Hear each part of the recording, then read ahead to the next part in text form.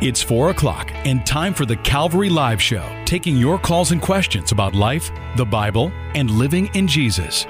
The number to call is 303-690-3000. Let's join Calvary Live right now. Good afternoon. Welcome to Calvary Live. This is Pastor Nick Cady. I am with you today taking your calls and texts live on the air. I want to say welcome to those of you listening in Colorado here on Grace FM. Also, welcome to everyone listening on the East Coast on Hope FM. Those of you in Pennsylvania, New Jersey, and Maryland, welcome to the program. I also want to say a big hello to everyone who listens online. We know that so many of you who listen on the Grace FM app and so many of you who listen on your mobile devices and all these things all around the world. So welcome to the program. We're so glad that you tuned in today. This is a show where you can call in with your questions about the Bible. You can call in to talk about things going on in your life. Or if you have a prayer request, please call us or text us, and you can talk live on the air, or we can read your text on the air and answer it. The number to call is 303-690-3000. That's 303-690-3000.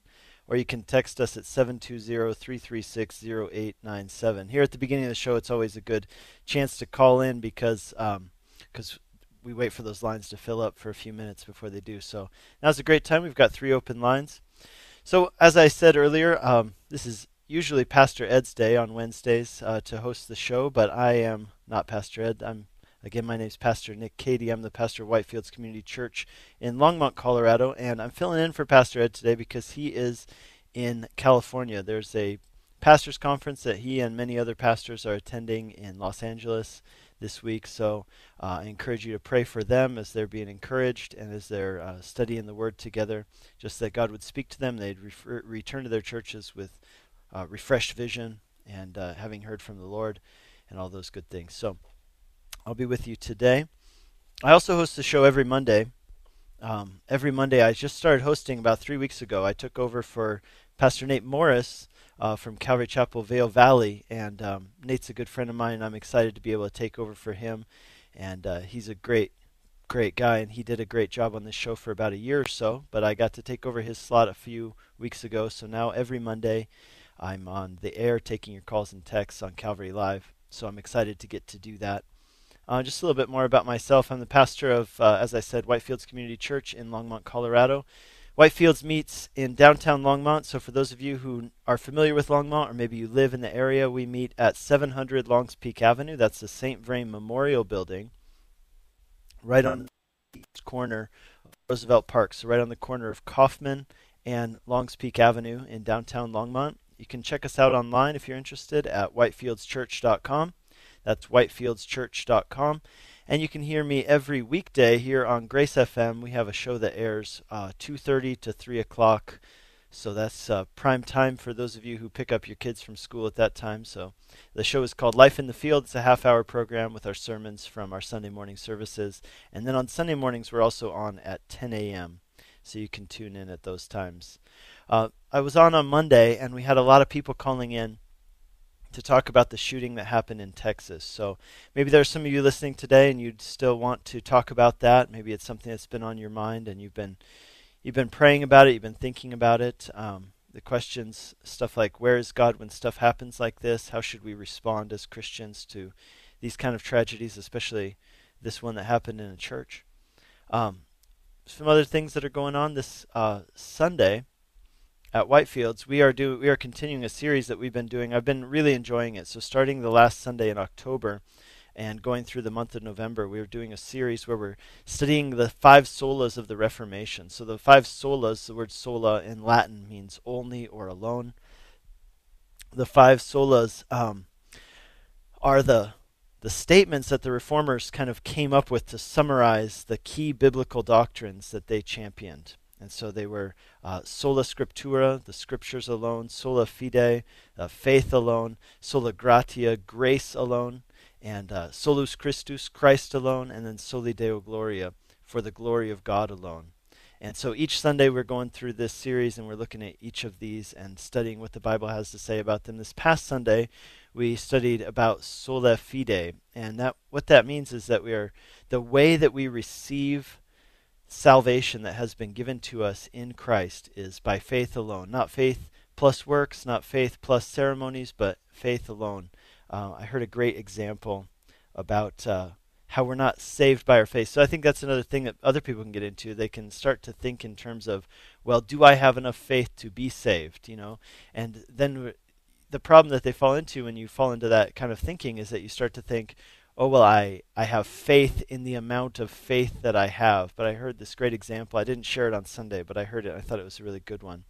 It said having faith in Christ is kind of like this. It's kind of like two people get on an airplane to travel from, Los Angeles to New York. Well, they both get on the airplane. Now let's say that one of them has a lot of faith in airplanes, and the other one gets on and they don't have very much faith in airplanes at all. Well, the end result is going to be the same either way, whether they had a lot of faith or a little faith, because it's not the amount of faith that you have that matters, it's the object of your faith that matters. And the object of our faith is Jesus, and we know that he's absolutely faithful. So anyway, it was a great time studying that doctrine of justification by faith alone, and this Sunday we're going to be looking at how we are saved by grace alone. So I'm looking forward to that. It'd be a great Sunday to check us out for those of you who are in the area. We're also doing a meet and greet event where we're having an opportunity for people to meet our pastors and leaders at Whitefield. So it's a great Sunday to check us out if you're in the Longmont area. Let's go ahead and go to our lines now. We've got Christopher on line 1 in Aurora, Colorado. Hi, Christopher. Welcome to the program. Hi, how are you? Doing great. So I've been listening, and I've kind of, I've been brought up to believe that once you're saved, you're always saved. Mm-hmm. But then I've had some pastors tell me they don't quite buy into the whole once saved, always saved. Mm-hmm. Can you elaborate on that a little bit? Yeah, I actually spoke about this the last couple of shows I've been doing. It seems to be quite the recurring theme. So here's what I would say on that, is that I do not believe that you can lose your salvation. This is what we were talking about the other day when we brought this topic up. I believe that if you are in his grip, he is not going to let go of you. I think that sometimes people's I think we're in agreement on this one. But I think the point is that some people get so worried about how strong their grip is, and they feel like maybe, they're getting weak or they're not strong enough. It's kind of like what I was just saying about faith. Sometimes people put faith, or they try to put their faith in their faith. My point is that it's not our faith that saves us, it's the object of our faith who saves us. And I think that same thing is true when it comes to him holding on to us and us losing our salvation, so to say. I really don't like that phrase. I don't think it's helpful, because I think that it kind of trivializes the whole idea. It makes it, also losing something is a very passive thing, right? Like I forgot where I put my keys, I lost my keys, or I lost this or lost that. It's a passive thing that you don't intend to do. It's something that you do on accident. And I don't think that you can lose your salvation in that way. But the other thing that I said the other day when I was on the air, and I'll say it again now, is that I also kind of don't like the phrase once saved, always saved. And it's not that I disagree with it. It's that I don't like what it implies. And so let me just elaborate on that. So when you say once saved, always saved, I think what it implies, and maybe this is just how I hear those words or how I've heard them used, but I think it kind of implies the sense that, it's kind of like getting your ticket to the, event, like whatever that event is, It's like I've got my ticket, and now I don't have to do anything else. And on the one hand, I would say our salvation in no way depends on us having to do anything. I just want to make that clear. But I just want to say that I don't think it's just like ticking the box and then you just basically hold your breath and wait to die, because I'm saved and that's the end of it. Is just I said a prayer at junior high camp, or I got baptized when I was 8 years old and said that I believed in Jesus and now I'm saved, and that's the end of the story. I think that it's very clear from the Bible that salvation, true salvation will be worked out in our lives and will be evidenced in our lives for the entirety of our lives. It will bear much fruit in our lives. So I guess the way I would like to rephrase that is to say, really saved, always saved. I guess I'd put it that way. If you are truly born again, then I believe that you will persevere, to use the Reformed phraseology. You will persevere as a believer in your faith. So I guess my point is this: that salvation has, salvation is talked about in 3 ways in the Bible. So it's talked about in the past tense, And that's the way that you're using it, and I'm using it in this phrase. You know, Paul the Apostle talks about our salvation as an event which has taken place. We have been declared righteous in Christ in the past tense, but also talks about it as an ongoing thing. We are being set free. We are being saved. And it also talks about it in a future sense. So we will be saved in the sense that our salvation will reach its full completion at some point in the future. So I think it's helpful to talk about it in those ways, because like I said, I think it's not that I disagree with the statement, it's that I disagree with the implications of what some people could read into that statement. Does that make sense? So you're talking about more on the definition part of the whole thing? No, I'm talking about not the definition. I'm saying that I probably technically agree with the definition. I guess I'm saying I don't really think that it's a helpful phrase because of what it can be taken to mean. Mm-hmm. Well, meaning that somebody could say, hey, you know, I was saved, I was baptized, and there you go. Now I can, you know, live like a hog and die like a dog, but it's okay because I punched my get-out-of-hell-free ticket, you know, when I was 8 years old, so I'm good. Yeah, but wouldn't that all boil down to the condition of the heart? Whether you truly believe that you were saved? Is that what you're trying to say? Well, I think whether or not I truly believe that I'm saved is almost, I'm not saying it's irrelevant, but it's not going to save me. You see what I'm saying? Either I have been saved by Jesus, and I am being saved by Jesus, and I will be saved by Jesus, or not, right? So whether or not I trust in it, that gets down to the matter of faith, which is what I was talking about with that whole airplane example right before I took your call. But so what I'm driving at is that, from what I understand, is that you're saved. You're always, you know, once you're saved, and you truly believe that that Jesus died on the cross for your sins, then you're truly saved.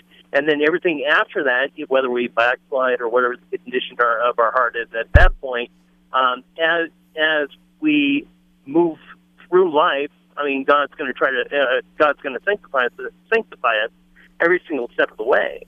I mean, it might take a little bit longer for somebody to to start in that sanctification process, but I mean, God would want to sanctify us no matter what.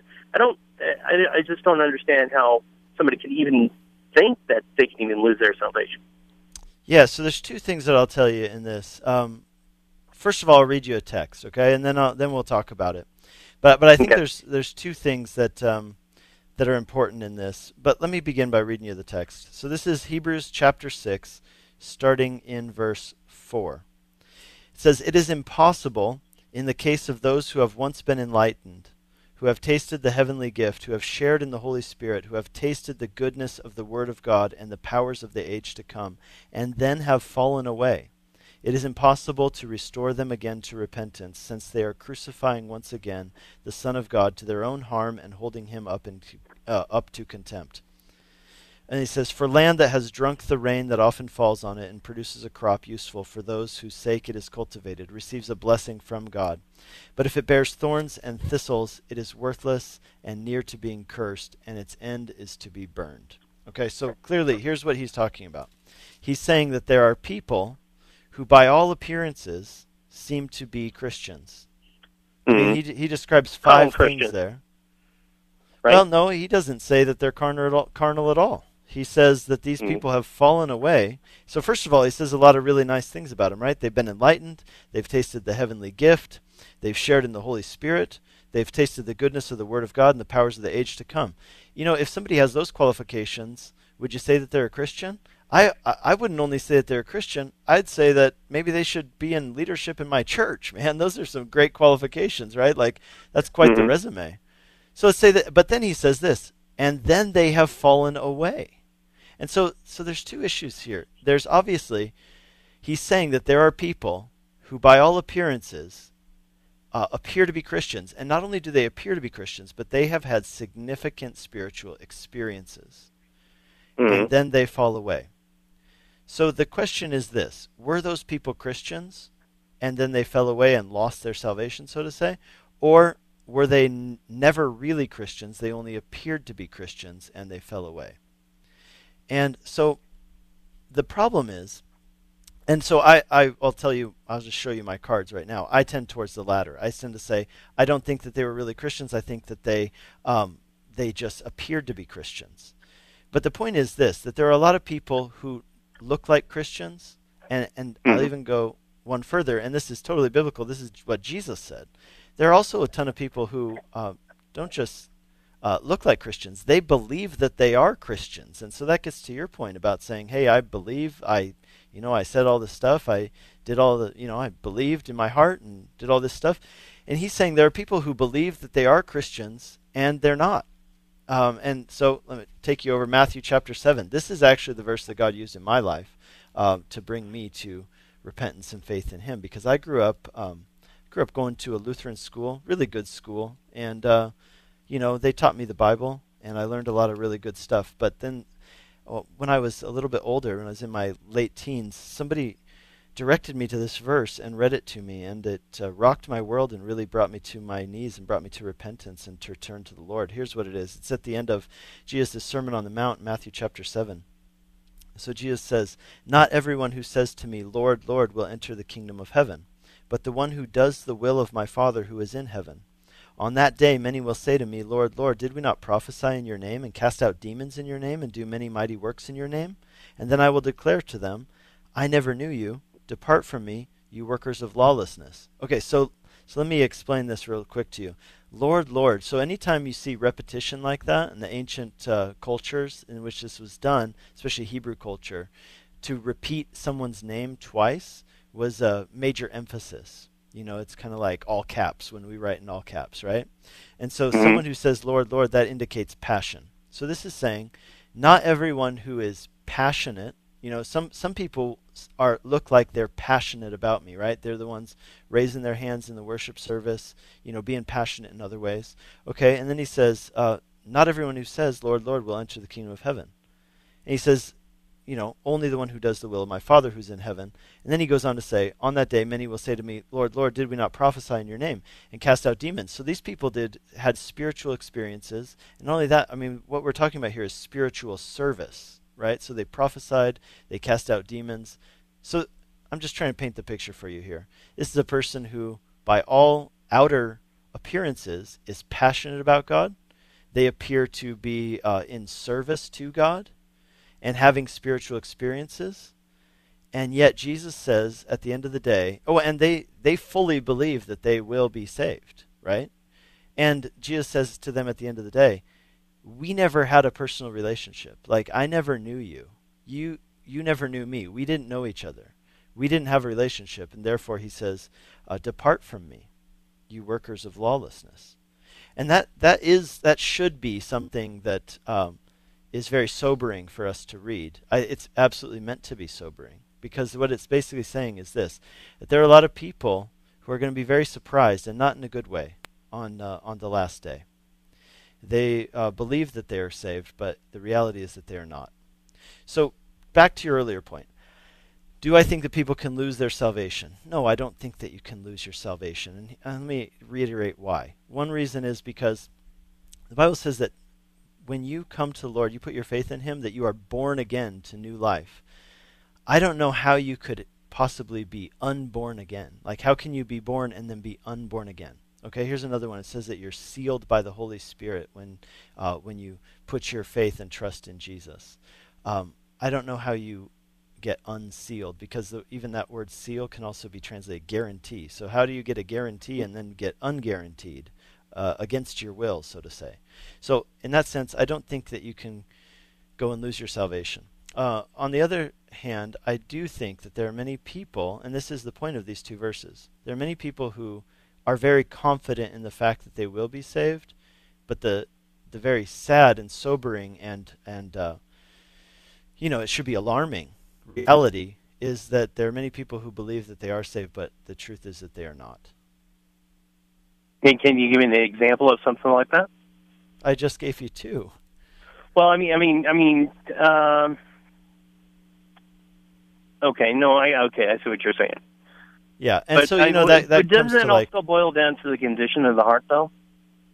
Of course, but if I have the faith, the thing. and because like I passed, I thought I was saved, but then yet I did go out and I did bad things, But yeah. I thought I was saved at that point. But I thought as Jesus, I mean, as I was convicted, and as I changed my ways, and as I was being sanctified, I became more secure in my salvation.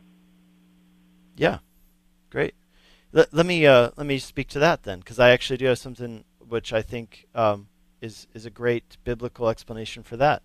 So we have an example of two people who committed the same sin against Jesus. Their sin was that they betrayed Jesus, and they did it on the same night. These two people are Peter and Judas. Okay, Peter and Judas, when you boil it right down to it, they really committed the same sin, didn't they? The sin was that they betrayed Jesus. In spite of the fact that Jesus had loved them and called them and welcomed them, they both betrayed him. And so Judas goes out and he shows a form of repentance. He actually does. I think this is the thing that Judas, a lot of people forget about Judas sometimes. He showed what we could say is a form of repentance. And what he did is that he was so sorrowful over what he did that he took that money that he had been given in exchange for betraying Jesus. He took it into the temple. He cast it on the temple floor and basically said, I don't want your blood money. And he not only felt bad, but you could say he turned away from what he had done. The problem with that is, though, that he did not turn to Jesus in his repentance. He just felt really bad about it, and he, had a form of repentance, but it wasn't turning to Jesus. Okay, then on the other hand, you've got Peter. Peter also betrays Jesus on the night before Jesus is crucified. And then, what does Peter do? Well, he doesn't do it right away, but eventually, Peter goes and he repents of it, but he repents and he returns to Jesus, and as a result, he's restored. Not only is he restored to fellowship with Jesus, he's even restored into ministry. And so I think this is really the key. And this is something that the Proverbs say too, that the righteous man falls 7 times and then gets up again, but the wicked fall into calamity. And so that's just a really big difference. So what I'm saying is this, that just because you sin. So Christians, if you are born again, that doesn't mean that you will never sin again. But it does mean that you're a new creation. I like to put it this way. I like the way that 1 John puts it. 1 John, he says, those who practice sin do not know the Lord.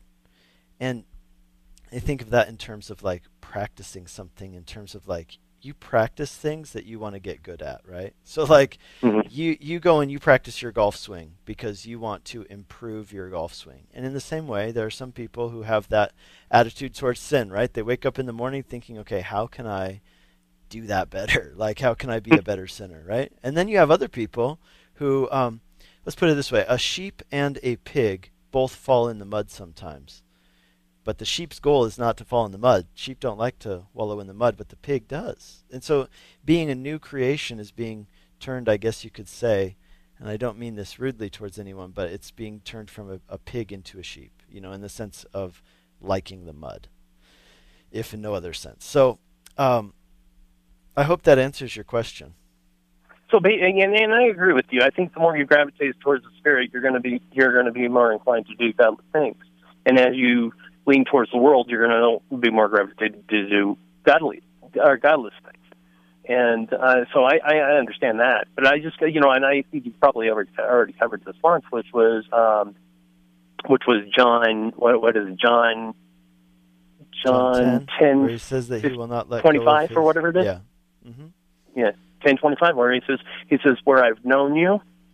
Let's hear. I can't remember exactly. Let me paraphrase here. But he says, I wish I could remember. Maybe you can find it real quick. Well, I'll just tell you what you're thinking of because I know the verse and I know the argument. And the verse is in John chapter 10. Jesus says, I'm the good shepherd. And he said, I know my sheep. And then he says, I will not let my sheep be taken out of my hand by the enemy. Right. And that's my whole point, is that you're not going to lose your salvation passively. But I'll just end with because he's going to try to hold on tight, right? He's not going to let you go easily. Of course. That's the whole point. And I'm just going to let you go after I finish here and just say this concluding thing, which I think really gets to the heart of what you've been asking. And that is this: we are not saved. Our salvation isn't saved, nor is it secured by what we do, but it's by what He has done for us. And I think that really is all that it comes down to. If it's about confidence in what Jesus has done for us. So if I as a sheep fall in the mud, I don't automatically just lose my salvation, but there's part of the process of God doing His work in my life and cleansing me of sin ongoingly. So thank you for calling in. We're going to go ahead and go to some other calls and texts that have come in the meantime. You are listening to Calvary Live. My name is Pastor Nick Cady. I'm the pastor of Whitefields Community Church in Longmont, Colorado. And we have 3 open lines right now. We'd love to hear from you. If you have a question or you have a prayer request you'd like to call in, the number to call is 303-690-3000. That's 303-690-3000. Or you can text us at 720-336-0897. We're coming up on the break in about 3 minutes from now. But before we get to the break, let's go ahead and look at our text line real quick. We had a question come in that said this. I am a new believer, and at what point should a new believer begin sharing their faith? Or should you wait until you get stronger and learn more? So first of all, awesome. I'm so glad to hear that you have become a believer in Jesus. Welcome to the family. I think that is great, and I pray that God strengthens you and that God builds you up in that most holy faith, and that He empowers you and uses you in the world. And I think it's great that you're already asking this question, at what point can I begin talking to others about what God has done in my life? I think the answer to that is right away. I do not think that you need to wait. I do not think that you need to wait until you reach a certain point of maturity. I think that as a disciple, we are called to be His witnesses. And being a disciple in Jesus is all about moving constantly towards Him. And that is something that you never reach the end of. You never get to the point where you can say, okay, I'm done now. I'm done becoming a disciple. It's an ongoing thing where we're constantly moving towards Jesus. And here's what I would tell you. I think that there is a ton of biblical precedent to tell you to say, hey, you should begin sharing your faith right away when you're a believer. And you might say, well, what if I don't know the answers to the questions that people ask? That's something that people often say is, I'm so worried about sharing my faith because I'm not sure that I will know the answers to the questions that people ask. And I was just thinking there are 2 instances, they're both in the Gospel of John, where that's exactly what happened. A new believer went out and shared about Jesus, and then some people asked him some questions, and they didn't know the answers to the questions. And so I'll tell you what those instances were. In John chapter 9, there's an instance where Jesus heals a man who was born blind. And then He goes out and people start giving Him a hard time. And they're saying, oh, who is this person who healed you? Because He healed him on a Sabbath, which, in the Jewish mindset, you weren't supposed to work on the Sabbath. And the question was, well, is healing somebody, does that count as work? And so, in John chapter 9, this blind man, they say, well, tell us about this man, Jesus, who healed you. And the guy, answers kind of funny at first and totally innocent. You can see just this guy's purity of his heart. He says, well, why do you want to know about him? Do you want to be his disciples too? You just see this honest, pure heart in this man. And then he says, hey, look, I don't know the answers to your questions, but I know this one thing. I was blind and now I see. And I think that's a great way to put it. Hey, you may not know the answer to all the questions yet. That's okay. You know this. You were blind and now you see, and you can share that story with everybody, and I would encourage you to do so. That's what being a witness is about. It's about talking about what you have seen and experienced in Jesus. You're listening to Calvary Live. We're going to be back in just a few minutes right after the break.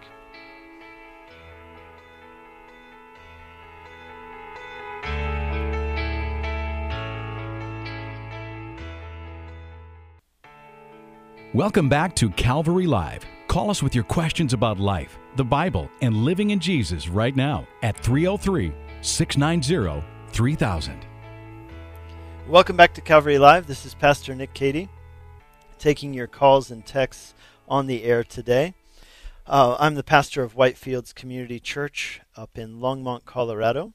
And so for any of you who are up in this area, we'd like to invite you to come and check out our church this coming Sunday. Our church meets at 700 Longs Peak Avenue in downtown Longmont. That's right on the corner of Kaufman and Longs Peak Avenue, downtown Longmont. We meet in the St. Vrain Memorial Building at 10 a.m. every Sunday.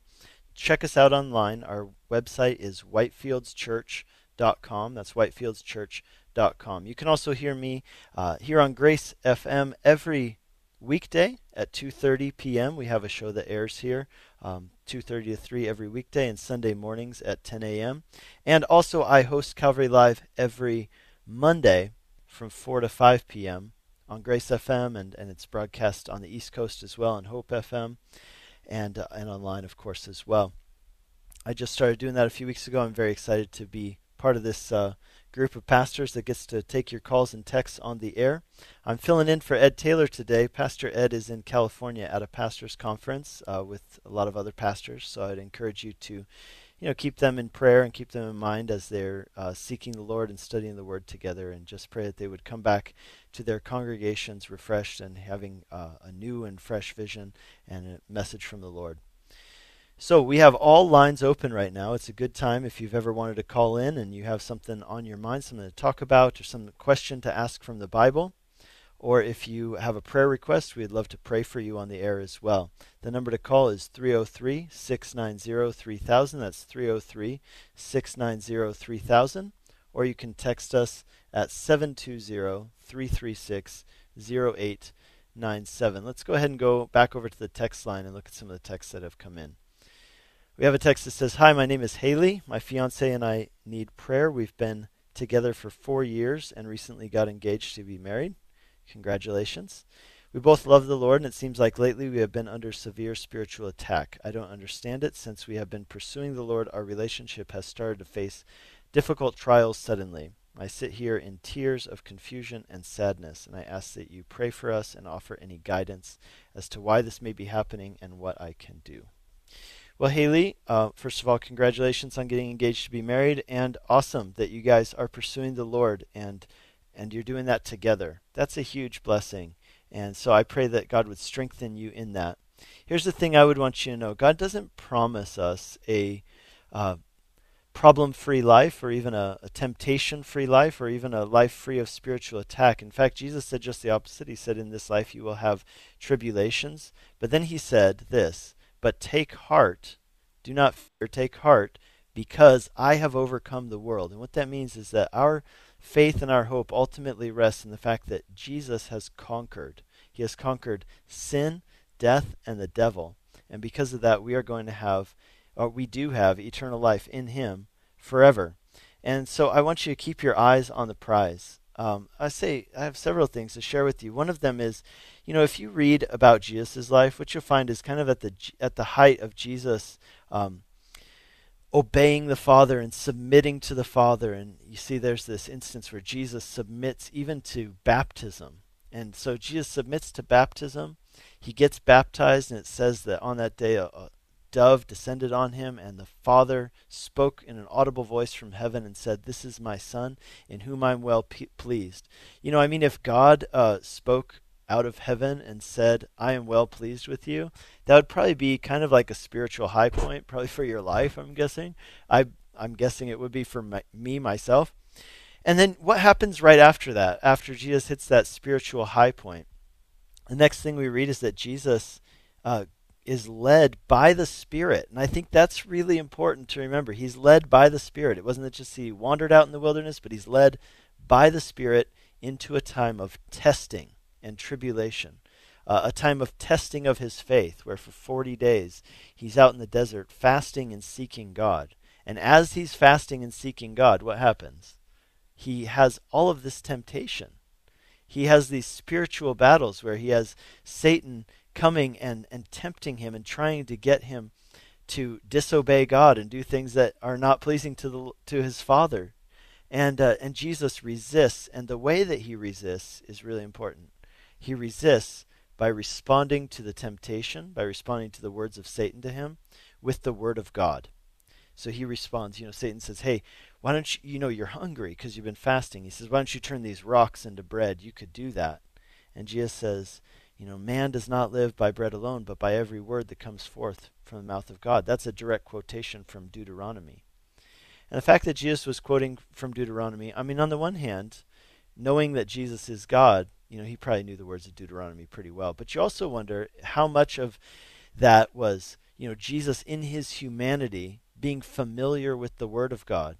And I think that that's a really important aspect of it. I believe that Jesus was a person who studied the Word of God, hid it in his heart, that he lived in that way to make an example for us. And so in that I see Jesus, reiterating the words of God in the face of temptation and saying, no, I'm not going to submit to this temptation. I'm going to submit my life to God, and I'm going to use his word as the strength to remind my own soul that I am going to belong to God and I'm going to obey God even in the midst of temptation. So I want to say two things to that. One is that the fact that you're facing these trials right now, I think you should count that not as anything to be surprised by. In fact, that's what the Bible says. Do not be surprised when various temptations come your way. And the other thing I would tell you is, so it's totally normal that as a Christian, as a person who's seeking the Lord, that you're going to receive attacks and pushback, spiritual attacks. I mean, in fact, I don't know how much this will comfort you, but try and take it as a compliment. I mean, the very fact that you are seeking the Lord and there's an enemy who doesn't want you to seek the Lord means that you're moving in the right direction. And so I would encourage you in that, to take heart in that and let that be a source of encouragement to you as much as it can be. The other thing, again, like I said, I encourage you to do what Jesus did and respond to those temptations and those attacks with the Word of God. And I would encourage you to look at Ephesians chapter 6, where it says, he says this, I'll just read it to you. Paul the Apostle, writing to the Ephesian Christians, he says, "Be strong in the Lord and in the strength of his might. Put on the whole armor of God that you may be able to stand against the schemes of the devil." Right, so he's talking about this spiritual warfare. He says, "We do not wrestle against flesh and blood, but against the rulers, against authorities and cosmic powers over this present darkness, over the present forces of evil in heavenly places." He's talking about spiritual warfare. "Therefore, take up the whole armor of God, that you may be able to withstand in the evil day, and having done all, to stand firm." So here's what he says to do. "Therefore, having fastened on the belt of truth." So he's going to paint this picture of a warrior getting dressed, right? And so he says, you put on the belt of truth. So you take God's truth and you wrap it around you. The truth is the thing that holds all this together, right? He says, putting on the breastplate of righteousness. So the fact that you know that you are righteous in Christ, not because of your own righteousness, but because of Christ's righteousness imputed to you, you put that on as a breastplate. So, you think about that protects what? That protects your heart in times like this. Also, it says you put on your shoes for your feet, having put on the readiness given by the gospel of peace. In all circumstances, take up the shield of faith with which you can extinguish the fiery darts of the evil one. So you take up faith and knowing who Jesus is, what he did for you, how God sees you, what God says about you if you are in Christ, that you are forgiven, that you've been given a new identity, a new future. You take up these things and you hold that up when those fiery darts of the evil one are being shot at you. You put on the helmet of salvation. The knowledge that you are saved in Jesus is like a helmet that protects your head.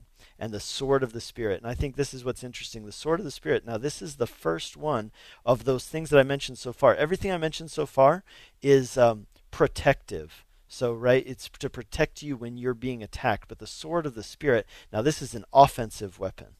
So the sword of the Spirit, which is the Word of God. So there you go right there. That's getting back to that point with Jesus. When he was tempted, he brought out the sword of the Spirit, the Word of God, and that's how you could say, he parlayed those attacks, so to say. He says, praying at all times in the Spirit with prayer and supplication. That's another offensive thing that you do, praying in the Spirit. To that end, he says, keep alert and make supplication for all the saints. So let me pray for you, and then we'll go back to our call line. Lord, I pray for Haley, and I pray for her fiance. Lord, we are encouraged to know that they are experiencing this spiritual warfare, because we know, Lord, that is what happens when somebody is truly seeking you. So, Lord, I pray that you encourage them in this time. I pray you give them the strength to stand up under the temptations that they are facing. And, Lord, I pray that they would take these words from you, from Ephesians chapter 6, that they would put on the full armor of God, and that they would do battle in the spiritual realm by taking the word of God and responding in that way. So, Lord, I pray you'd strengthen them in these times and be with them. Lord, that you would be their strength and the one that they keep their eyes fixed on. And we pray that in Jesus' name. Amen. Let's go back to our call line. We've got John in Castle Rock on line 1. Hi, John. Welcome to the program. Hi, how's it going? It's going well. How are you? Good. So I have a quick question, or maybe it's not quick, I don't know. You were talking earlier about the people who, someone called asking whether or not we can lose our salvation, a common question. And I understand that we can't. But those people who say, Lord, Lord, we prophesied in your name, did those people actually prophesy and yet aren't saved, or did they sort of make up the prophetic experience in their head? Yeah, it's a very interesting question. Here's what I would tell you. I think that it is possible for someone to be used by God, even in a spiritual way like that, and not be saved, so to say, right? Like not be a Christian or not have salvation. So God will bestow the spiritual gifts upon non-believers? I would say this, that the fact that someone has a spiritual experience or practices a spiritual gift does not guarantee that they are a believer. And I can give you a couple examples and an explanation if you'd like. Great. Yeah, please. Yeah, so some examples. We look at Saul. So I don't know if, the jury's still out on King Saul, like if we're going to see Saul in heaven, like if Saul truly trusted in God and had it accounted to him as righteousness or not. Like, I don't know if Saul's going to be in heaven. I really hope he is. I hope that I'll see a lot of people in heaven. But it really doesn't seem like Saul had a heart for God or that he understood, trusting in God at all. That's what it seems like from my reading of 1st and 2nd Samuel. Well, 1st Samuel. Okay. But yet it says that Saul prophesied, right? It says that Saul was among the prophets and that the Holy Spirit came upon him and he prophesied. And so does that mean that Saul was a believer and then he somehow later on in life lost his salvation? I don't think so. Let me explain to you how I would explain it in a theological way, explaining the Holy Spirit and the gifts of the Holy Spirit. I would explain it in this way. Especially if you read the Gospel of John, chapters 14 and 16. This is where Jesus has said to them, hey, I am going away, but I'm going to send you the Holy Spirit to be your helper and your comforter and your guide. Right? So then he says this, and then he starts to describe what the work of the Holy Spirit will be. He says a few things. He will remind you of all the things that I said. He will lead you. He will guide you. But then he says this interesting thing, that the Holy Spirit, he says, the Spirit who has been with you, he says, you know him, for he has been with you. But, he says, soon he will be in you. Right? And he says, and so I think that he's saying something that's very interesting, and then you can take that and you compare that with other verses. What he's saying is, so until now the Holy Spirit has been with you, but he has not been in you. The time is coming when the Holy Spirit will be in you. So if we compare that with 1 Corinthians, and then we compare that with Ephesians chapter 1, where it talks about how the Holy Spirit, when we put our faith in Jesus, that the Holy Spirit comes into us as a guarantee, as a seal that we belong to him. And I think you look at that, and here's the picture that I'm painting basically is this. It would seem to me that what Jesus is saying is prior to his death and resurrection, the Holy Spirit did not indwell people. Right. But after his death and resurrection, the Holy Spirit did. And so then I look to John chapter 20, where Jesus says that Jesus breathed on them and said, receive the Holy Spirit. My guess is if Jesus breathes on you and says receive the Holy Spirit, you're going to receive the Holy Spirit, right? And so I take that as being the point where we see the Holy Spirit coming into them and indwelling them for the first time in history. Now then there's so far we have two relationships with the Holy Spirit, right? Number one is the Holy Spirit is with people. I would say the Holy Spirit is with all people, and that's what it says there in John 16. He says the Holy Spirit, he convicts of sin, righteousness, and judgment, right? So he convicts that you are a sinner, that God is righteous, and that there is coming a day of judgment. So what that is saying is that the Holy Spirit is convicting people of their need for need for salvation because they are sinners. And I would say in that sense the Holy Spirit is with all people, and I would emphasize the word with. So there's that first relationship, it's the with relationship. The Holy Spirit's with all people. Rather than dwelling in us as in we've accepted it into our soul and received salvation. Totally, right? So when people are like, hey, God is inside all of us, the answer is actually no. God is inside those who have put their faith in Jesus and who have been born again. Okay. So there's that second relationship, is the in relationship. So he's with all people. He's in those who are believers. And then you have this third one, which is the Holy Spirit will come upon you. And this is one that we see in the Old Testament, and we see it repeated over and over. You know, you see it with the judges, for example, like the Spirit came upon this person, and then he did this thing. You see it in the New Testament, too, that same relationship. So you see it in the book of Acts, right? The Holy Spirit will come upon you, and you will be my witnesses in Jerusalem, Judea, Samaria, and to the ends of the earth. Okay, so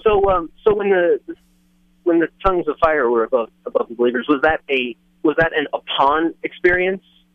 Yeah, I mean, that's the wording that's even used in Acts chapter 2. Okay. And in Acts chapter 1, that's verse 8. likened to the spiritual gifts? Yeah, so I guess I'm trying to paint this whole picture and basically say this. There are three relationships with the Holy Spirit. With, in, upon, I believe that it is possible for someone to have an experience of the Holy Spirit coming upon them and empowering them to do something for a purpose, for a reason, and that doesn't necessarily mean that the Holy Spirit is in you. So I don't think that the Holy Spirit being in you is a precondition for the Holy Spirit coming upon you. And I think that Saul is a good example of that in the Old Testament. In fact, I say that every time you see the Holy Spirit come upon someone in the Old Testament and empower them in that way, and they prophesy and things like that in the Old Testament, or they're empowered to do something for God, I think that that's just more proof of the fact that those people did not yet have the Holy Spirit in them, and yet the Holy Spirit came upon them. Okay. So as believers, once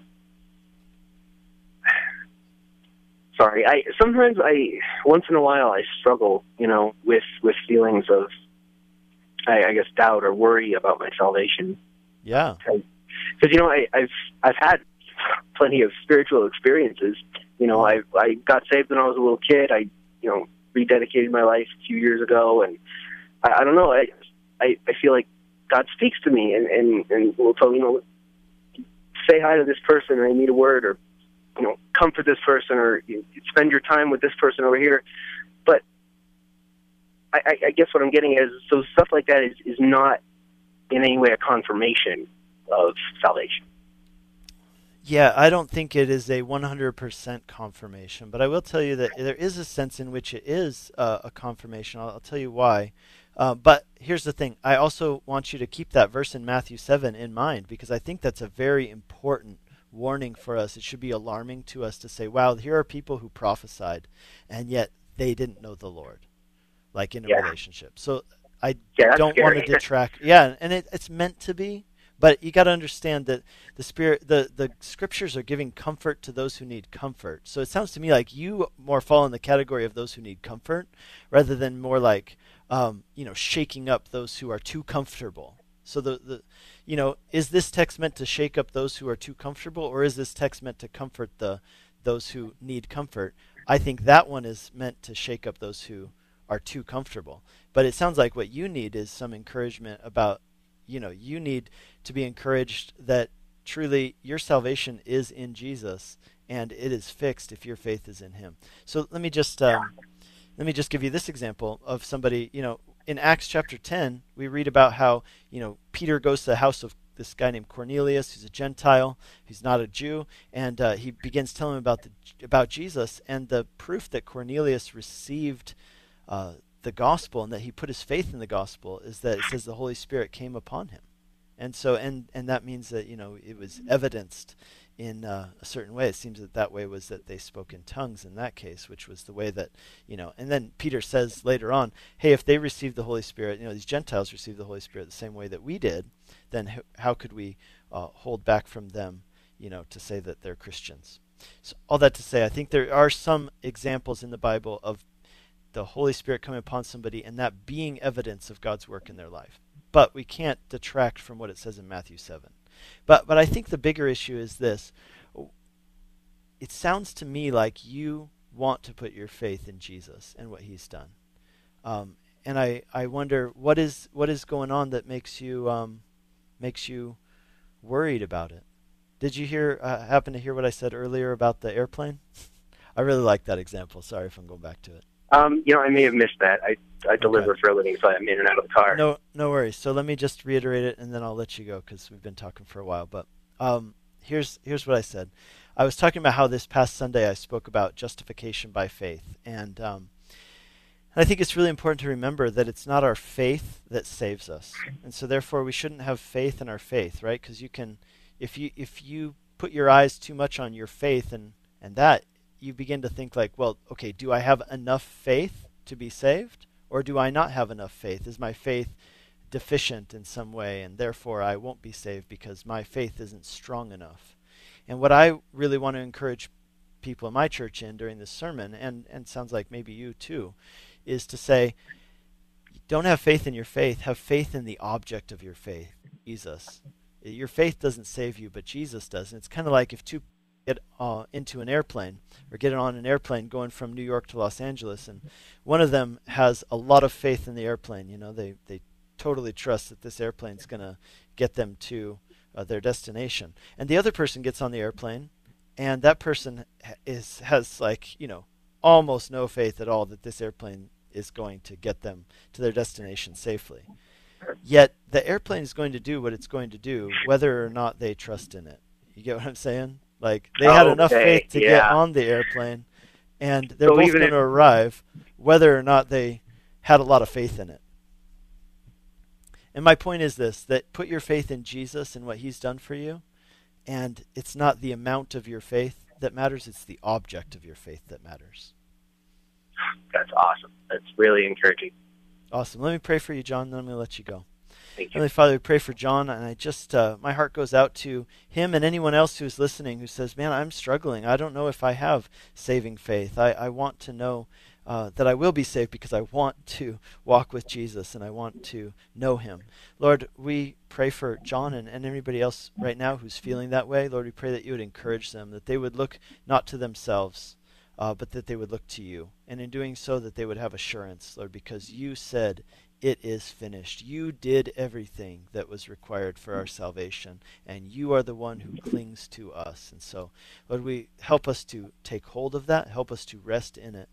Lord, we also pray for those who are kind of on the other end, where they've become so comfortable where they need to be shaken up. And Lord, we pray that you would let your word do that in their lives as well. And we pray all these in Jesus' name. Amen. Amen. Thank you, brother. Thanks, I really appreciate it. Yeah, my pleasure. God bless you. You You're listening to Calvary Live. This is Pastor Nick Cady from Whitefields Community Church in Longmont, Colorado. Check us out at whitefieldschurch.com or come visit us on a Sunday morning at 10 a.m. if you're in Longmont or the near area. Again, that's whitefieldschurch.com. We've got a couple callers, and we're coming up on the end of the show. Let's see how many we can take before we reach the end. Let's go to line 2 where we've got Chris in Centennial. Hi, Chris. Welcome to the program. Hi, how's it going? Going well. What's up?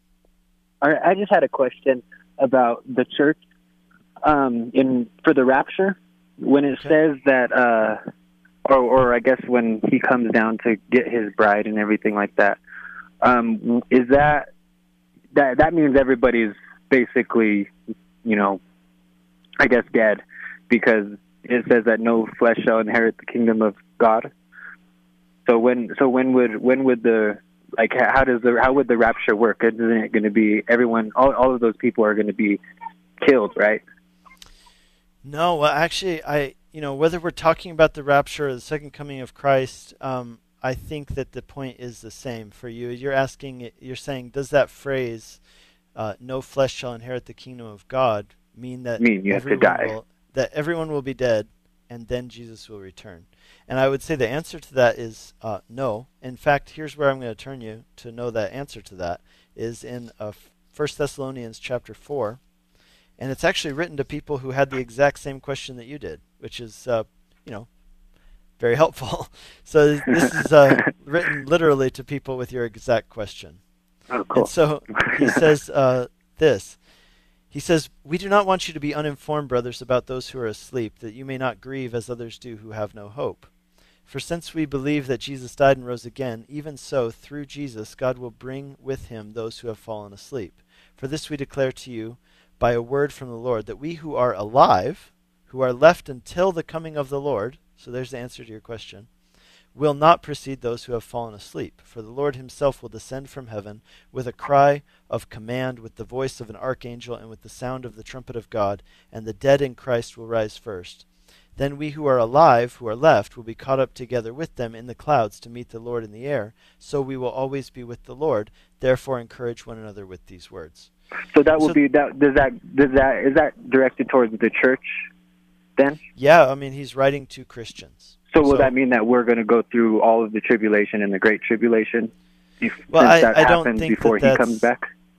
Yeah, I don't think that is necessarily the. All right, let's put it this way. I don't think that's the only conclusion that you can come to, and personally, I don't believe so. So I would say no. But here's what I want you to say, and I got 2 minutes before the end of the show, so I'm going to have to wrap it up pretty quick here. All he's saying is this: that there are going to be people alive when he returns. So when he returns for his bride, the church, and takes them to be with him forever, there are going to be people who are alive. So whether that is, before the Great Tribulation or after the Great Tribulation, I don't think is really addressed in this section right here. I think that's a whole different discussion, but I think it's a good discussion. I think it's a discussion which encompasses more than just this text. We got to look at the entire Bible. I would point you towards the story of Noah, where we see that Noah and his family, it says Noah was the only righteous man. Noah and his family were saved from the judgment that God brought on the earth. We see the example of Lot, right, where Lot is brought out of Sodom before Sodom is judged by God and destroyed. And so my personal take on it is that these things tend to lead towards a what you might call pre-tribulation rapture. Okay. But either way, I just want to make clear to you, to answer your question that you asked earlier, what this is saying is that there will be people alive when the Lord returns. And Jesus said that too, that people would see it. And we see that in Revelation, all these areas too. So thank you for calling in. Awesome. Thank you very much. Appreciate it. All right. We're coming up on the end of our show. You have been listening to Calvary Live. My name is Pastor Nick Cady from Whitefields Community Church in Longmont, Colorado. Calvary Live will be back tomorrow from 4 to 5 p.m., and I will be back with you on Monday on Calvary Live. God bless you.